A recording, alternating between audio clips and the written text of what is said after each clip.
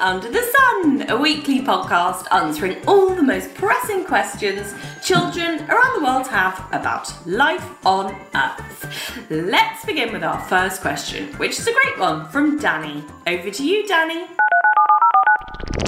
I'm Danny and I'm 4.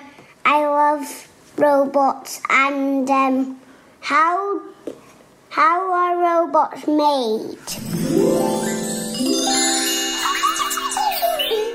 Hi, Danny. Thanks for that question. It's such a good one. How are robots made? We're thinking about robots and computers even more nowadays because lots of people are talking about AI, which stands for artificial intelligence, and how it can write things and make things, and robots are getting more and more complicated. Now, I'm no robot expert, so I asked Raya Hadsell to help me out. She is a scientist who works at DeepMind. They create robots and AI for Google, the search engine lots of us use to look things up that we want to know more about. Now, Raya brings robots to life. She does loads of research about how they work and how they can be helpful to human beings. So she is the perfect person to answer your question, Danny. Over to you, Raya. Hi, Danny. I really like your question. My name is Raya, and I'm the Director of Robotics at DeepMind, a company that solves hard scientific problems. Robots are made of 3 parts. First, they need sensors to learn about the world. We use our eyes and our ears and other senses, and robots use cameras, microphones, and other types of sensors. Secondly, robots need to take actions. They need to move their bodies, just like we use our muscles to move our bodies, but robots use motors. A complex robot that can stand up and walk might have 50 or 60 different motors, all connected together. Lastly, a robot needs to think. We use our brain to think and plan our movements, and a robot uses a computer. These 3 important components, the sensors, the motors, and the computer, need to be held together somehow, and so a robot has a frame, like a skeleton, made of metal or plastic. It also needs power. We can eat food to create energy, but a robot needs a battery or a power cable or a solar cell in order to be able to get energy and move around. There are many, many different types of robots that have been built and designed around the world to do many different jobs. I really like agricultural robots, which can help a farmer to plant crops or to pick delicate fruit, for instance. Thanks for your question. Thanks so much for your fascinating answer, Raya. It's so interesting to know how robots need similar parts to human beings, but they use machines where we use our natural body parts. Instead of eyes, they use cameras to see. Imagine having cameras for eyes. That makes you realise how wonderful our complicated bodies are. They work so brilliantly so we can see and swim, run, surf, play basketball and listen to each other, and most interestingly of all, make things up with our imaginations without using any machines or electricity. Humans are amazing. And robots are too. Now we know how they're made, I wonder what will happen with them in the future. Robots can last a really long time if you keep replacing their parts. And AI, well, that may now be around forever. We'll wait to see.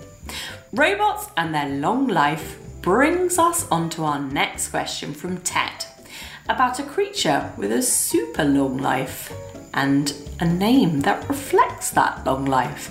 It's about the immortal jellyfish. Over to you, Ted.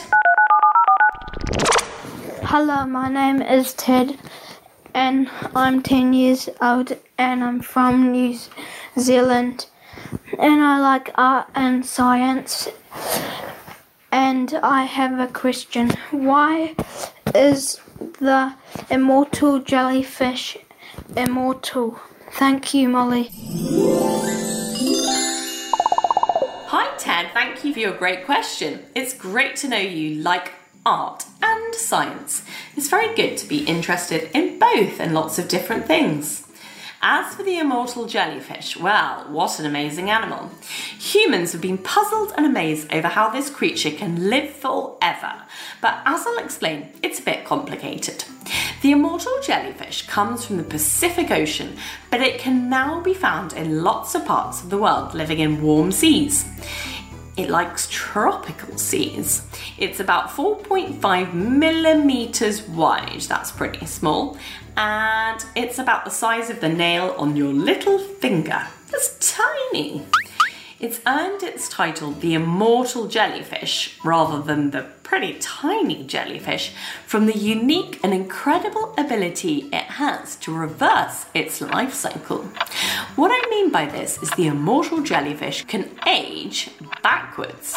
It gets younger instead of older. The jellyfish uses this special power when it becomes injured, stressed, or starved of food. Instead of dying, it shrinks in on itself, becoming even smaller and smaller, sucking up its tentacles into its body until it becomes a little blob. It then can't swim and it settles on the sea floor. Over the next 24 to 36 hours, the blob begins to change. It develops into a new polyp, which you spell Polyp. That's the name for a mushroomy head of the jellyfish before it grows tentacles.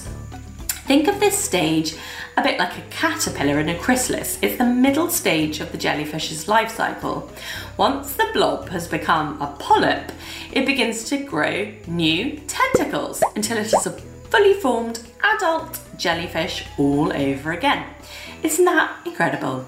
The official name for this process is transdifferentiation. It's very rare, but immortal jellyfish are brilliant at it. Do they live forever? Are they immortal? Well, no. Although they can age backwards, they can't always avoid predators. A jellyfish makes a great supper for a turtle, for example, and a polyp makes great food for sea slugs and crabs. So even immortal jellyfish can die if they get eaten by other animals. But if they don't get eaten, then can they live forever? Well, deep sea science research is difficult and expensive because it's so far underwater.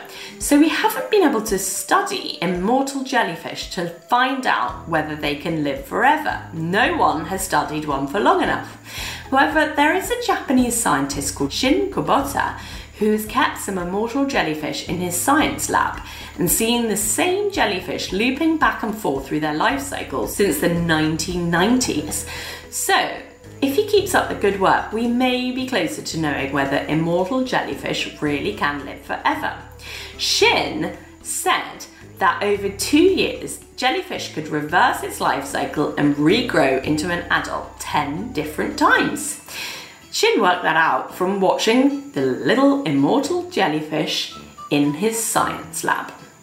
Well, that's pretty impressive.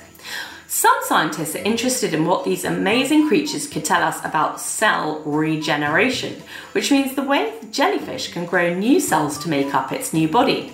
Scientists think finding out how the jellyfish does this could help researchers find new ways of treating diseases and problems that happen to the human body in old age. So immortal jellyfish might help us find out new ways of looking after our health as humans. I hope that answers your question, Ted, and thank you for sending it in. One day we'll know for sure whether immortal jellyfish really are immortal. We don't know yet, but they are really cool and special creatures, just the size of your fingernail. Imagine if one day we can age backwards like the immortal jellyfish, growing back into babies again, then adults, then babies, and so on. That'd be quite funny. Would you like to be a baby again? I hope that answers your question, Ted. Now, our next question is about tiny humans. It's about babies, and it's from Molly. Great name, Molly. Over to you. Hi Molly, my name is Molly and I'm 6 years old and I come from Stockport and I like gymnastics and school. I'm 6 years old. My question is, can babies talk to other babies?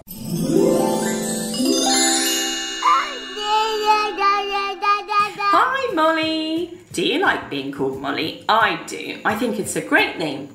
That's a good question. Thank you for sending it in. And keep up the gymnastics. You must be very bendy and strong. I used to love gymnastics when I was little. It's so interesting to think about what life might be like for tiny babies before they can communicate using words like we do. The world must seem huge and confusing. Babies can't talk with words when they're born, but they can communicate. They get used to their family and their mother's voice when they're growing inside their womb, and once they're born, they start learning to talk by babbling and making baby sounds. Babies coo, squeal, gurgle, and cry to tell others their emotions. Other babies can hear these noises and respond to them with similar sounds. That's sort of a conversation. Babies also look at people's faces. They're really good at watching and copying people's expressions on their face. You might know this if you give a baby a big smile, they'll often give you one right back. Babies learn to smile at about 6 weeks old. They're good at making eye contact and looking you in the eye, and also in the eye of other babies around them. So they can start to communicate through their eyes and the faces that they pull. Another way is their body language. They nod their head or shrug or kick their legs and point. That's sort of talking, but not really talking with words like I think you're talking about. A really interesting thing is that babies can be taught sign language. When they're about 6 months old, you can learn sign language to talk to your baby. If you learn how to hold your fingers in different shapes and then teach your baby to do the same thing, then together you can work out a language so that babies can ask for what they want. You can go to classes to learn this. The basic baby signs are to help babies ask for the things they usually need: milk, a hug, a nappy change, or a nap. When this works and a grown-up can use sign language to talk to a baby, it's really amazing, because then the baby gets to ask for what it wants by using its fingers rather than yelling its head off and the grown-up running around like a headless chicken trying to work out what the baby wants. When babies get to around 9 months old, they follow each other's gaze and pay attention together to an object or an event. So they have a shared understanding of what's going on. This is a really important step in a tiny person's development. This is the beginning of social interaction, like having a friend for the first time. When babies are around 6 and 12 months, they start to say their first words like mama, dada, ball, no. Oh, I do know a baby's first word was Marmite, but that's a little bit strange. He loves Marmite. Sometimes children learn to say the name of their favourite toy. But the cutest way babies can communicate is through touch. Stroking, holding hands is a good way to develop connection. Bigger people can bond with smaller people this way too, so give any babies you know lots of gentle love and hugs.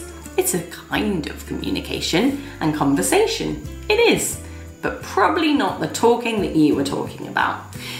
But there we go, Molly. I hope that answers your question. I think to have a proper talking, babies have to get a bit bigger so that they learn words and sentences, but they do communicate and have baby kind of conversations in loads of different ways. And they can do sign language. That is pretty impressive.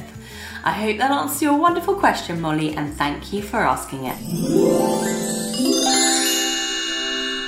Right, that's it for this week. Wishing you all a wonderful week filled with interesting chats and thinking about robots and jellyfish that can age backwards. I hope you have a wonderful week and maybe manage to hug a baby. Thank you again to Raya from Deep Mind for the fascinating answer to how robots are made. And thank you to Danny, Ted and Molly for your questions. And remember, if you have a question you would like answered, send it in to me at molly@everythingunderthesun.co.uk. You can find out more about it on the show's website, everythingunderthesun.co.uk.